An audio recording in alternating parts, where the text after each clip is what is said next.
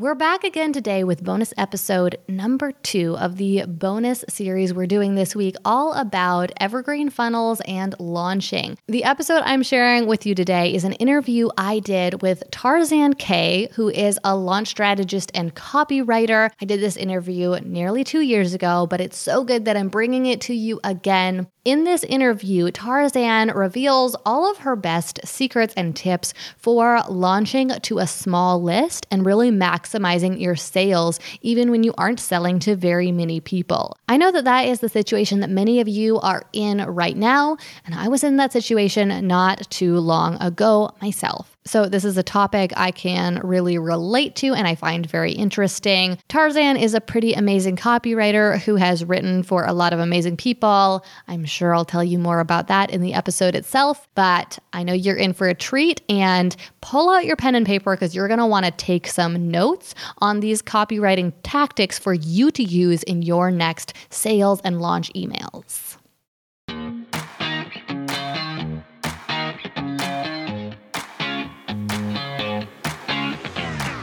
We became entrepreneurs because, more than anything, we want freedom. We want to be in control of our own schedule, income, and life. But unfortunately, that isn't always the reality of being a business owner. I'm Gillian Perkins, and I'm on a mission to take back entrepreneurship for what it's supposed to be. In every episode, I'll share with you how to get the most out of every hour you work, so that you can work less and earn more. Let's get to it.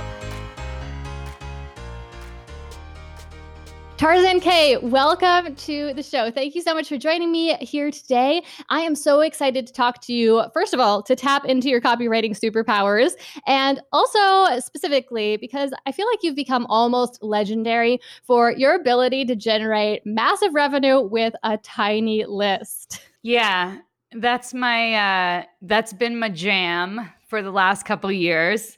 And I'm here to share all the secrets. I'll share the numbers. I'll share it all. I'm an open book. And I think it's really refreshing to hear people share numbers in the earlier stages of their business, because it's like not that helpful to know conversion rates on a list of 300,000 people. Most of us don't have that. So I'm here to share. That's true. I really appreciate that you are such an open book. That's something that my audience has come to expect from me as well. So I know that they will appreciate that about you as well. And also, I know that a lot of them are in kind of a similar place to where you are at in one regard.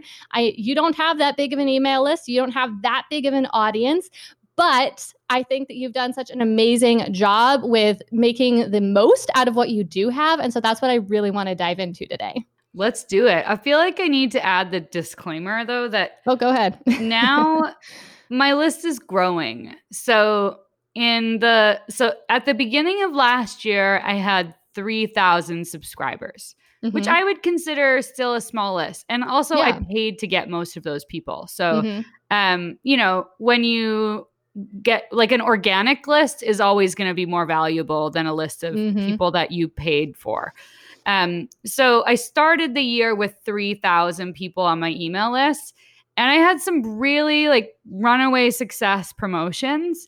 And all the while, like I'm teaching small list strategies. That's my jam. And that's what I really want to give people, because they're very different from big list strategies. But also I ran ads consistently all year for 12 months. And, because I was looking at my business and I was like, okay, I rock at small list strategies. I'm really good at converting with email. And what would it be like if I had a bigger list? And I kind of had to let that go, that I was going to be the small list queen forever. And I still have those strategies in my pocket and I still use them. And I treat my larger list like a small list. I use all the same strategies. But I also feel like, now I have 13,000 people on my list, and I feel like I have to say that. Yeah. Well, I appreciate that disclaimer. Like, thanks for putting it all out there. I think that to some people, even 3,000 people probably sounds like a big list, but in the industry, and this is something I kind of want to get into up front here, in the industry that we are in, which in a broad sense is the digital marketing industry, 3,000 people is considered a very small list, right? And so the amount of success that you were able to create with that is crazy and awesome. Yeah. And also, like, I can compete on sales with someone that does have 300,000 people. And I have before. Like, I do a lot of affiliate promotions. And when you do affiliate marketing, it's like, there's a bunch of people all selling the same product. And every day there's a leaderboard. And every day, like, I'm looking at my name next to, some other like internet superstar who I know has like 300,000 subscribers. And I'm here with my little list of 3,000, like, oh, hey, same conversions or same number of sales, much higher conversions, actually. Yeah, I've been there too. And that is such a good feeling. But at the same time, I just want anyone who's listening who has a much smaller list and is in a different industry to understand just the difference between different industries. So maybe if they have 500 people on their email list right now and they hear us talking about 3,000 as a small list, and then they think, well, then I'm nobody. In most other industries, having a few thousand people on your list is amazing and incredible and means you're ahead of the game. Yeah. And I also want to say, like, I do know people, it's not just marketing stories. Like, I have several students that are doing multiple six figures with a list of under 500 people. So it's definitely possible, but the strategies are different. When it doesn't, like, what often happens is we try and apply the same sales strategies with a list of 200 people. And those sales strategies were meant to be used with a list of like 5,000 plus.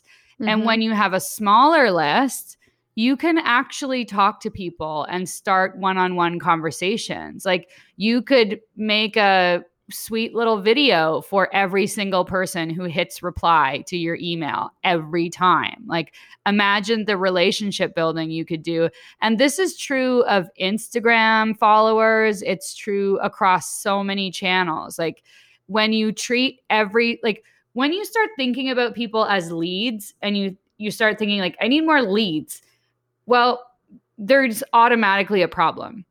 When you think about people as humans who share the same hopes and dreams that you do, it changes things. It changes the way you show up. Like, you are, oh, hey, look, this isn't like Tarzan K241@gmail.com that signed up to my email list. Like, oh, hey, there's Tarzan. I'm going to send a shout out to her and say, like, thanks for joining my email list. Yeah, that makes sense. And I just want to like mention here that I don't think it's a difference between like good people who are able to see their list as people versus bad people who see their list as leads. As your list grows, it becomes more and more of just noise, just data. And it's really hard to stay connected to individual people because there's just so many of them. It is a crowd of people. And so you have this special gift when your list is small that it is easy for you to see them as people, and you should take advantage of that. Agreed, 100%. So let's start out by talking about some of those results that you created back maybe a year ago when your list was a lot smaller, because I've heard a few of those stories and they're pretty impressive. And then let's move on and talk about some specific small list tactics that you think really helped you to get those results. Awesome. We did so many magical things last year with a really small email list. So let me tell you about this promotion. So I was promoting my program, which is called Email Stars, and I've offered it in several different ways, which I think is really important when you are starting out, is to figure out what's the right format for your program. And when you have a smaller email list, I would definitely highly recommend doing something that is more expensive, because when you're talking to people individually, you can, make a bigger sale. So that's what I would always do. Like, in the early stages is to sell through sales calls instead of trying to sell through a sales page, and also offer something that's like more high ticket. So I have this program, Email Stars, which now it is a digital program. Like, but I did, I've I've sort of worked my way up to that. And it started as a mastermind, like a mastermind that came with a training program. So that product was $5,000, and $5,000 pay in full or $6,000 on a 3-pay. So I went into that launch with 3,929 people on my email list. Keeping in mind, probably at least a third of that list I had just like came from paid leads. So they were new on my email list. And it's always a bit tougher to get people to buy something from you that's more expensive when they just met you. Yes, so, definitely. Because you don't have that relationship with them. Yeah, exactly. So I had like lots of fun sales strategies for this product. So I sold it through a webinar. I had 732 people opt in to the webinar. So I just want to make a quick calculation here so you know that as a percentage, because it's actually 732 divided by 39.29. So that's 18. I got 18.6% of my full list to opt in to the webinar if I did the math right. And that's quite high. Yes. That's pretty good. I think it's a great goal to get 15 to 20% to actually opt in. And so I would consider my launch list was 732 people. And just a note for like, I personally just learned how to calculate conversion rates like in the last 18 months. And I used to just like stick my head in the sand and pretend it was too complicated for me. But just so a side note here, when we think about conversion rates, we actually think about conversion rates based on the launch list. So if people say, and this is really important because like a baseline metric for conversions on a launch is like 2 to 3%. In some cases, people will even say 1 to 2%. Yeah. But what happens is people will be like, okay, so 1 to 2%, I have 200 subscribers. So if I convert 1 to 2%, well, that's like 2 to 4 people. Well, no, actually, when we think about conversion rates, they are calculated based on the launch list. Yes. And the launch list is the people who opted in to be in your promotion. So of those roughly 4,000 people, about 700 said, yes, I will watch your webinar. And those people, I always go after them a little bit harder. So while I will still send emails to my entire list, I definitely focus more heavily on the launch list. Those are the people who are the most engaged. They're the most interested. They're far more likely to buy than anyone else on your email list. So we calculate conversion rates based on that number. I appreciate you bringing that up because that was something I didn't understand for so long. And I was comparing my results based on my entire list compared to the results that I heard other people reporting. And my conversion rates were so not stacking up. You know, I had 1,000 people on my email list and I heard other people talking about 2 to 3% conversion rates. And I'm like, okay, so that should be 20 to 30 sales. And I made 2, you know, like what's happening here? And it was because I didn't realize the difference. Yes. And this is so critical because oftentimes people will come to me and they'll be like, oh, I have this major issue. My course is like converting so low. I only made 3 sales. And I'm like, whoa, back up a second. You only made 3 sales, but you only had like 50 people come to your webinar or sign up for your webinar. Like that's actually like you're doing really well. So we do really have to put these things in perspective. And it's important to know how to calculate these numbers. And I think I love to sit down after a launch and do a debrief and look at some really key numbers, like how much revenue did we make? What was the overall conversions? What was our earnings per lead, which by the way is also calculated based on the launch list.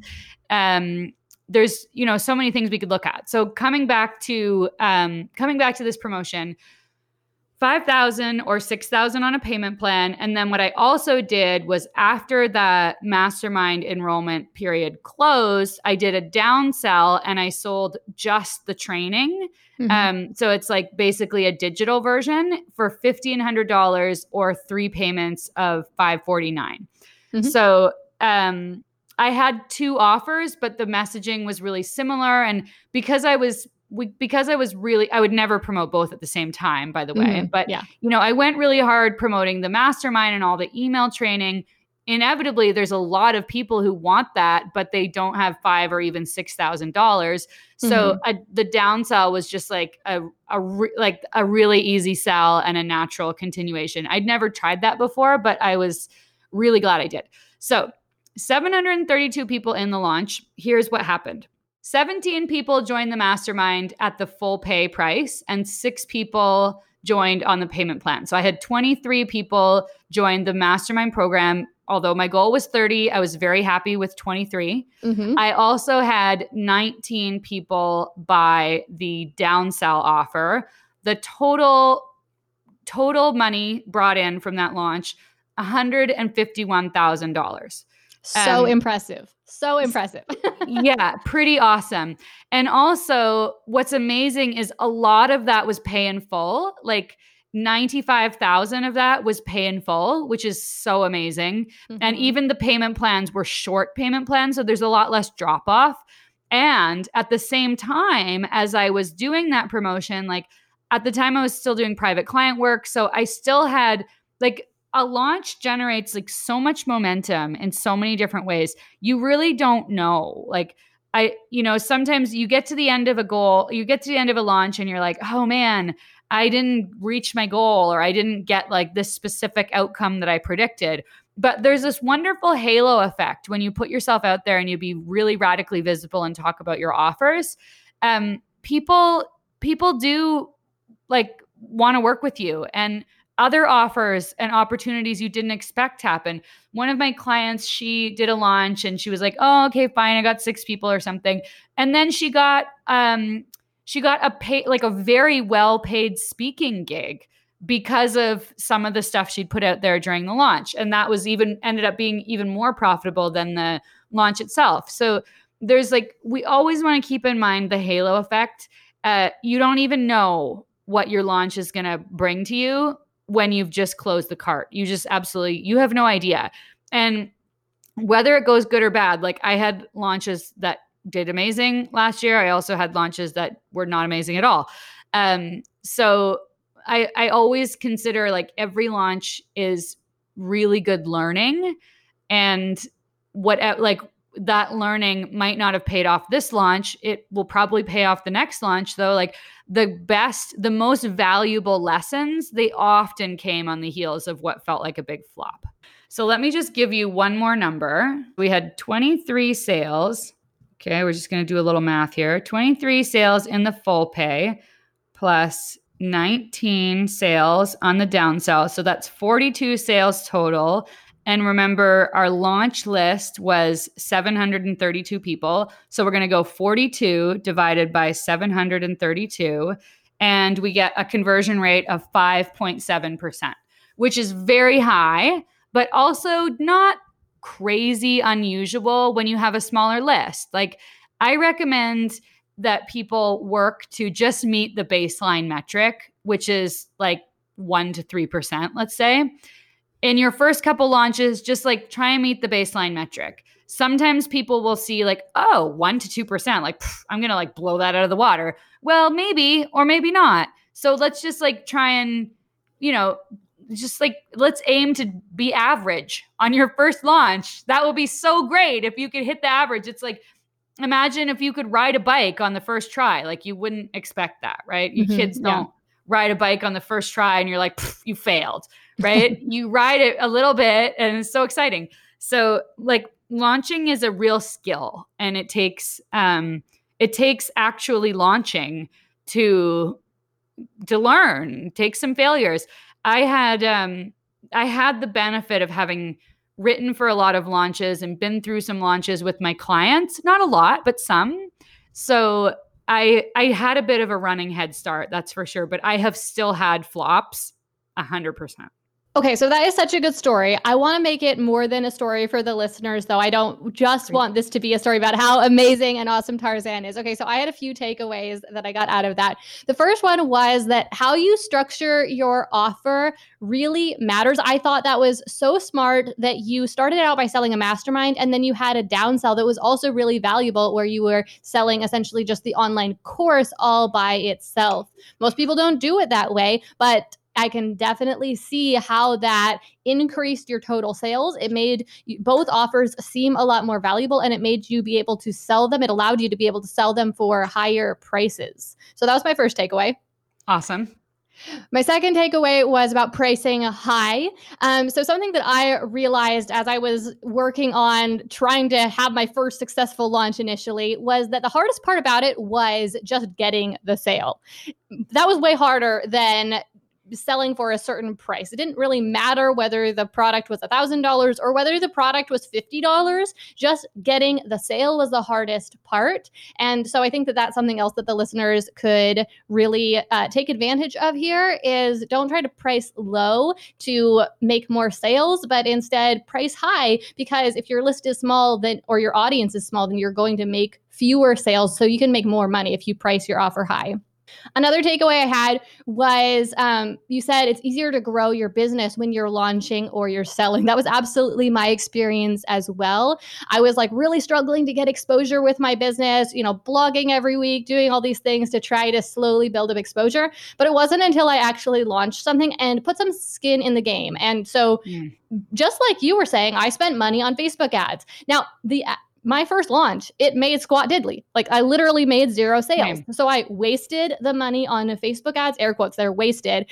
But it grew my business more than anything else I had ever done. Grew my list, grew my audience, grew not just my visibility, but also my credibility. It strengthened my relationships with my list because I was talking to them a lot more frequently. So I love that tip. And then the last thing was you said it takes actually launching to learn.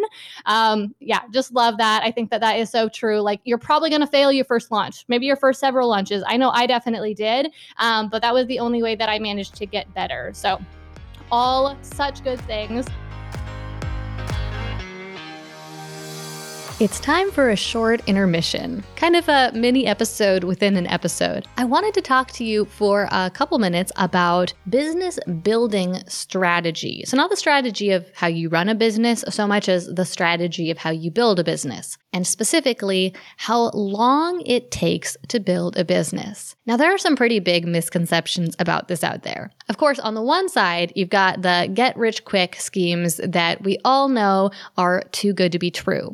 On the other hand, though, you have the people who say, you've got to be in it for the long run. It takes a long time to build a business. You need to be willing to keep showing up even when you're not seeing any results. And this is going to take a long time, but you just have to keep showing up and doing the work, and eventually you will make it. Now, between the two of those things, the second one is certainly more true, especially when you think about the fact that building a business is to some degree a never-ending process. And that's because you're never going to finish building your business. Even when you get your business to the point where it is consistently making good money month after month, you are going to want to continue to grow your business.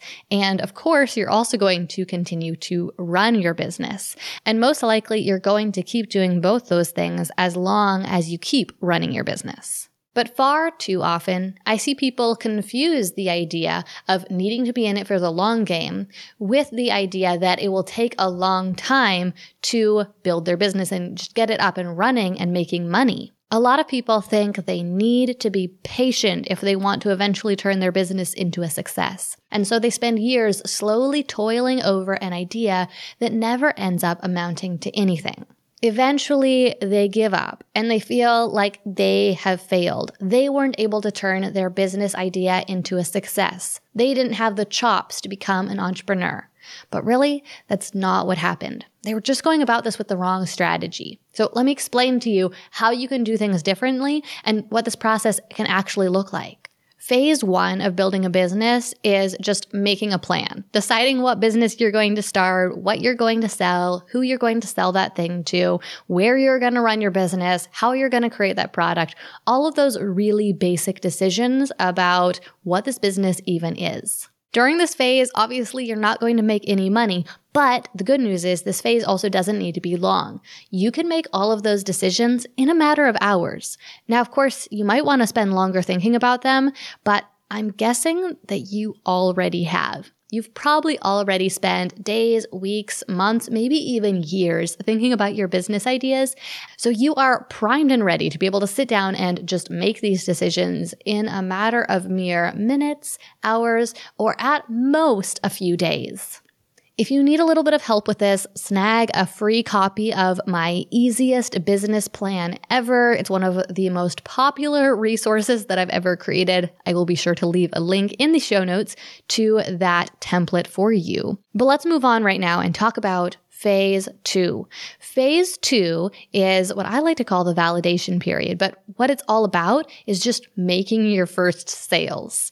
Here's the thing. Until you make your first sales, you can't make more sales. Until you make your first sales, you don't know for sure if anyone really wants the thing you're trying to sell. You don't know if there's demand for your product. Until you make your first sales, you don't know how to make a sale of this thing you're trying to sell. So the first sales are some of the hardest sales you're ever going to make, but they are absolutely necessary first step before you're able to build your business any further. The weird thing, though, is that a lot of people kind of never get out of this phase. A lot of people who are trying to build a business struggle to slowly get their first sale, and then they struggle to slowly get their second sale, and they just keep on very slowly chugging along and never really get out of just working for one sale at a time. They never really take what they learn from this process and apply it to scaling their business. And because they do this process so slowly, they never get any real momentum with their business growth. So my recommendation to you when you're ready to beta launch your product, and it really can be that, a beta launch, okay? You don't have to have everything ready to go by any means, but when you just have the basics ready, when you have a prototype of your product ready, when you have a first version of your course or a first idea of some sort of service that you can offer, just take it to market and see if there is interest in that product. See if people want what you're offering enough that they're ready to pull out their credit cards and say, yes, I want that. Once you've made your first few sales and earned your first $1,000 or so, then you are ready to start scaling your business. You have the proof you need, you have the information you need to know how to effectively sell your products. So you can start creating sales systems. I'm talking about opt-in offers to start attracting leads. You can start creating email automations. You can start creating advertising campaigns, all to sell your product at scale rather than you having to work individually for each and every single sale that you make. Because the truth is that it's very unlikely that you'll be able to scale your business to a significant size if you have to work one-on-one for every single sale that you have to make. During that third phase of the process is when you're able to take your income from your new business from earning $50 here, $100 there, maybe $300 there, to instead earning thousands of dollars every month consistently and seeing that monthly income grow month after month. So right now, where are you in this process? Are you at the very beginning at phase 1 where you just need to make those first decisions and get a solid business plan? If so, again, link in the show notes to that free copy of the easiest business plan ever. Are you ready for phase 2? Now, remember, in order to be ready for phase 2, all you need to do is make those first decisions. You can do that in a couple days. So I'm guessing, even if you aren't ready for phase 2 yet, you will be very soon. Phase 2, the validation phase, beta launching your product, that is exactly what we help our students do in Validate. Validate is an 8-week business accelerator that guides you to take your product to market as quickly as possible, earn your first $1,000, and finally get proof that you are really on the right track. We are about to open up the doors to Validate, depending on when you're listening to this, or we just have already. So I will include a link in the show notes that you can click to find out more and sign up if that is where you are at right now. And then finally, if you are ready for or in phase 3, well, first of all, congratulations, because you have already gotten over the hardest part of the process of starting a business. I also want to let you know that we do have something very exciting coming up for you later this year to help you work on scaling your business further, specifically scaling to 100K a year and beyond. So keep your ears tuned. All right, and now back to today's episode.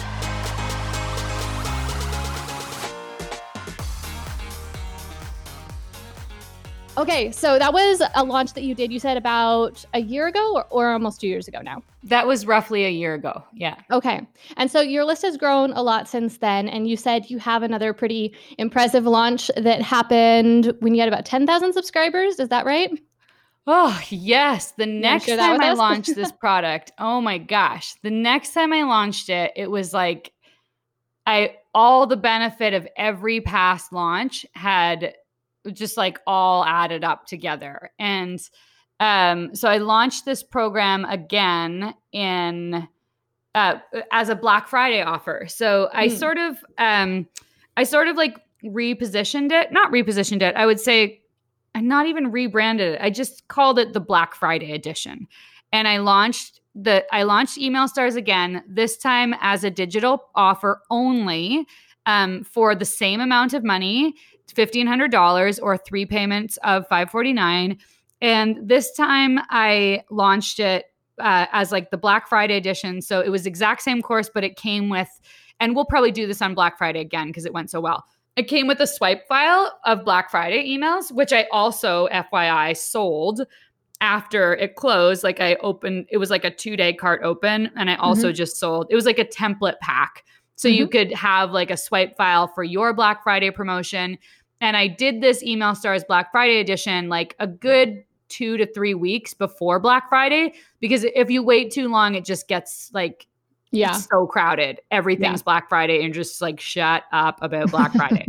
I don't have the exact numbers, but I can tell you that I made $137,000 on that launch. And what's really amazing about it, it's a lot less money than the launch that I did earlier that year. Well, it's a little bit less money. But what's really amazing about it is that I didn't do a webinar. I didn't do any fancy things. I didn't run retargeting ads. I didn't do any of the bells and whistles that I would normally do in a launch. I was just like, I just wanted to open it one more time before the year. So I sprinkled some special sauce on it, which was the Black Friday theme. And then I repurposed a lot of the same emails that I had sent earlier that year. I always recommend when you're reusing email copy to give it a good facelift, like change like 20%, like swap out the hooks for new things. But once you make the segue to the sale can still be the same.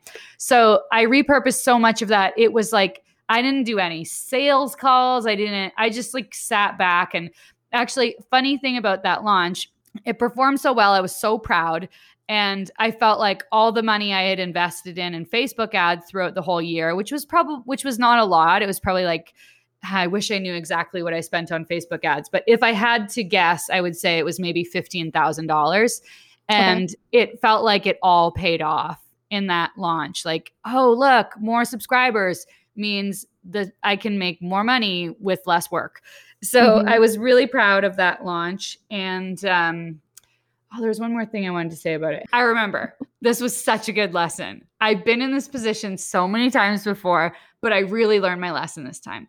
So I've got this Black Friday offer, and it was a 5-day cart open time, opened on Monday, closed on Friday. I didn't want to be working on the weekend. I was like, make this simple, 5-day email sequence, and I'm done. We'll just see what happens. I got nothing to lose. And the first 2 days were very quiet. So I have the actual numbers here. I made 1 sale on the first day. So I was like, I guess this isn't really working. I made 6 sales on the next day. I was like, okay, might hit 30 sales. And then I made 4 sales the next day. Okay, mid-cart lull, that's a real thing. And then 8 sales. And I was like, okay. And then on the last 2 days, I made 80% of my sales came on the last 2 days. 32 sales on the second to last day, 29 sales on the last day. And it was such a good reminder. Like, I teach this to my students. And I forgot the lesson myself, which is never judge your launch in the middle of the launch. Mm-hmm. You don't know. A lot of people do buy during the end. You don't know what's going to happen when you're in the middle of it. Like, you do not have clear vision. So that was lesson 1. The second takeaway, because we do want this podcast to be something other than why Tarzan is so awesome. Second takeaway is like that fast action bonus is so important. Talk to me about how you structured it for this one. Well, this one didn't have a fast action bonus. Oh, that's why there was no sales in the beginning. Yeah, totally. That's totally why. And I had done a couple of launches. Like, I should have known better because I'd done several launches last year where the sales were initially really slow. And I have always also taught, like, one thing where I see people getting tripped up with their launches is they try and do all the different types of bonuses, like fast action bonus, early bird bonus, webinar only bonus, mid-cart bonus, announce a payment plan in the middle, and then like a closing bonus, like then surprise bonuses at the end, like bonus. And it's great. Like, bonuses work. Expiring bonuses are very effective at getting people to buy. But on the other hand, every time you add an expiring bonus, it adds another layer of complexity to your launch. And that means more tech that has to be set up. That means, like, now I have great support. I have excellent support. I have 2 full-time team members plus someone who basically runs the whole business part-time. I have excellent support. Therefore, I'm doing all the bonuses. Like, at the time of recording, this will be over. It'll be over by the time this episode airs, but I'm doing an affiliate promotion. I have several fast action bonuses. Then, like, there's fast action bonus that expires on day 1, another one that expires on day 2. Then there's a whole bunch of core bonuses. Then there's like weekend bonuses that get announced. And then there's closing bonuses. Like, there's all the bonuses. Because I have so much team support, I can do stuff like that. I can have someone helping me create the bonuses, helping me deliver them. In the beginning, you just you got to just chill out on the bonuses. Mm-hmm. Closing bonus is a really good one because everyone gets it anyway. You can't penalize people for enrolling early. Yes. Everyone gets it. The closing bonus is really good. In the middle, you could do like an extended payment plan that you announce in the middle because that's pretty easy to do. But then the fast action bonus, I would say, like, that's why I kind of didn't do it. I was like, I don't have the bandwidth. Mm-hmm. And after last year, I was like, I will make the bandwidth, whatever it takes. Have the fast action bonus. Yes. I would say if you want to hate launching, do all the bonuses when you don't have support. Right? Totally. Like, that is the way to make yourself hate launching. Also, just like keep in mind that even if you have the support, bonuses can like dilute your message and distract from your message because there's so much you want to communicate when you're launching. I know, like, the first time someone launches, they might feel like they don't have enough to say, but the more you launch, the more you have to say. You want to tell people all the reasons why they should buy and about the deadlines and about the bonuses. And, like, there's just so much messaging you can fit in there and so little time, so few emails you can actually send unless you're going to be launching over the course of a month, which we're not going to do, right? So that's just another thing I would say to watch out for, especially when you're first launching. Like, don't try to fit too much in. Simplify it. Oh, that is excellent advice. Well done. I'm so glad you mentioned that because a lot of people do just get burnt out with launching. And boy, you just did too much.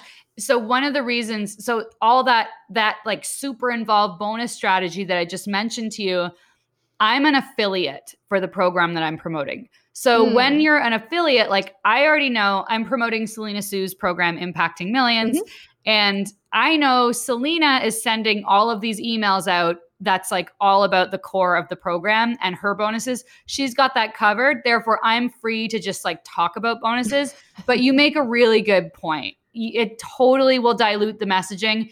And also, people get fatigued. They're like, oh, another bonus? Like, it's almost like you're just throwing things at the wall at some point. Yeah, it can turn into, I would say, just noise, like just way too much stuff if you're just giving them so much. I'm glad that you pointed out that you were doing this as an affiliate launch because you had nothing else to talk about aside from bonuses or like the amazing results you'd gotten from the program you were promoting. You didn't have to worry about doing kind of that like core messaging for the product. So yeah, I'm glad that you pointed that out. Okay, so you've shared with us 2 different stories about some really successful launches you've had. Do you have some more tips that you could share with us for, as you mentioned earlier on, small list tactics? What are some of your best small list tactics? Okay, so one of my most favorite things to do and something that I added on last year is I got this tool called BombBomb, and there's many video tools. I just happen to really love this tool and I love the company. They have great customer support. They're just awesome. But I use this tool to send personalized video messages, and it works straight inside of Gmail, so I can like reply by video to any questions people send me, and I can do it without even leaving my browser. And I also love that like it makes this it makes a little GIF of like the first 2 to 3 seconds of your probably first 2 seconds of your video, and it's just so clickable and so awesome. And I love using this tool to talk to people and to personalize my messaging. I use it during launches to answer people that have questions. I also like if I'm trying to close like a VIP day client and I want to do something special for them, I make them a video. I also add videos to my promo emails. They're so fun and they're such like a cool pattern interrupt when you're sending all these text-based emails and maybe they have a cute picture, but like a video totally breaks the pattern. So I love using that. And the fewer subscribers you have, the more people you can reach through video. It's so personal. Like sometimes I'll write the person's name on a whiteboard and just like put that in the first couple seconds so they know that it's personal and it's not it's not mass marketing. So that's one of my favorite things to do. There's a blog post on my website that's all about all the things that I do with BombBomb. So check that out. Yeah, cool. We can link that in the show notes. That's a really good tip. Awesome. I really like the idea of including those videos in your sales emails, especially because I've seen plenty of people include like GIFs in their emails, which already is a nice like little pattern interrupt, just to make it a little bit more fun. But having it be a personalized video from you really takes that to the next level. And this is definitely a small list tactic because it is such a good strategy to use to make that more personal connection. But it can get a little bit weird when your list is a lot bigger. Even if you do it for some people, it can end up seeming actually like it can actually damage your credibility to do that potentially if you're known for having a really big audience, for having a really big list, for having a whole team, and then you send people a personalized video. It can make it look like you're a liar potentially. You know what I mean? Like, and people could disbelieve if someone is just getting your emails. So that's why I say it's such a good like small list tactic. I think the real issue there when you have a bigger list is like people don't believe you. Even so I'll do a video and I'll write the person's name on the whiteboard and they'll email me back and they'll be like, this is amazing. How did you get my name on the whiteboard? Like, how did you personalize that? I'm like, yo, I personalized it. I wrote it with a marker. And I know I've heard Amy Porterfield say, I think on her podcast that, one of the things that she does during a launch is she'll like jump in to help scout and answer questions and make short audios for people. And there are often like a lot of skepticism. Like, is this the real Amy? Yeah. And I get that too. And that's why I say like it can actually almost like damage your credibility because people don't believe that it could possibly be you. And so they think you have a customer support person who is lying for you, which is not a good thing for your credibility. Yeah. Or else they think you're lying about the fact that you actually have a big list or you actually have support people because, I mean, you took the time to reply to them personally, which just ends up putting you in an awkward situation, right? Because I mean, I want to reach out to people. I want to respond to people. And I do a lot of the time. But then a lot of the time I'll end up signing it with my support person's name and email because I don't want it to be awkward, right? So I'm glad that you brought that up, because that is one of those like special opportunities that people who have a small list have. They can totally get away with that. No one's going to question the realness of their personal response. And it's a great way to create a stronger connection with people. Okay, how about you? We're almost out of time here, but how about you share with us one more really good small list tactic? One really good small list tactic. So I would say, as often as possible, encourage people to reply, because when someone replies, they're starting a conversation. Those are the hottest people. Even if they don't feel very hot, it feels like they just replied and said, hey, good email, I agree. Those people are starting a conversation. So I would ask a question in your welcome sequence so you can start conversations with the absolute maximum number of people, and get used to ending your emails with it. Like, you know what? People often think like, well, I can't send an email because I don't have a new blog post or a new whatever. So why would I email my list? Well, email your list just to talk to them, like to engage with them and give them some great content.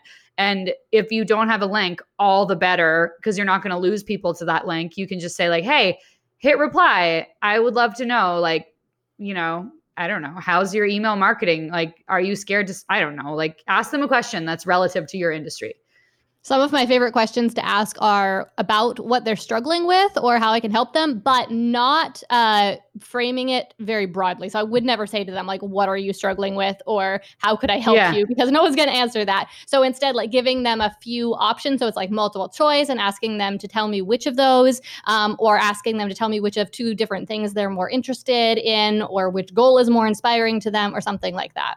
Oh, that's brilliant. Yeah, the easier it is for them to answer, the better. Another question that I love to ask, and it's great for like collecting real person objections to your whatever your thing is.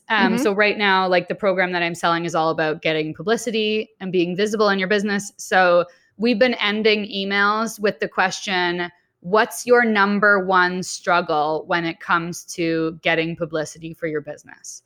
I've gotten so many awesome replies. It's a great quiz question. It's what Ryan Levesque teaches in his program, Ask. So I would, and it's such an, what's your number one struggle when it comes to finding an acupuncturist? What's your number one struggle when it comes to like writing your book proposal? It's an easy question. And usually people are like, oh, it's this. Yeah, it's such a good piece of advice because it kills so many birds. What am I trying to say? You know what I mean? It kills so many birds with one stone. It feeds many birds with one seed. Yes. Oh, it does what? It feeds many birds with one seed. That's so much nicer. Yes. Okay, we'll go with that. Yes, it is.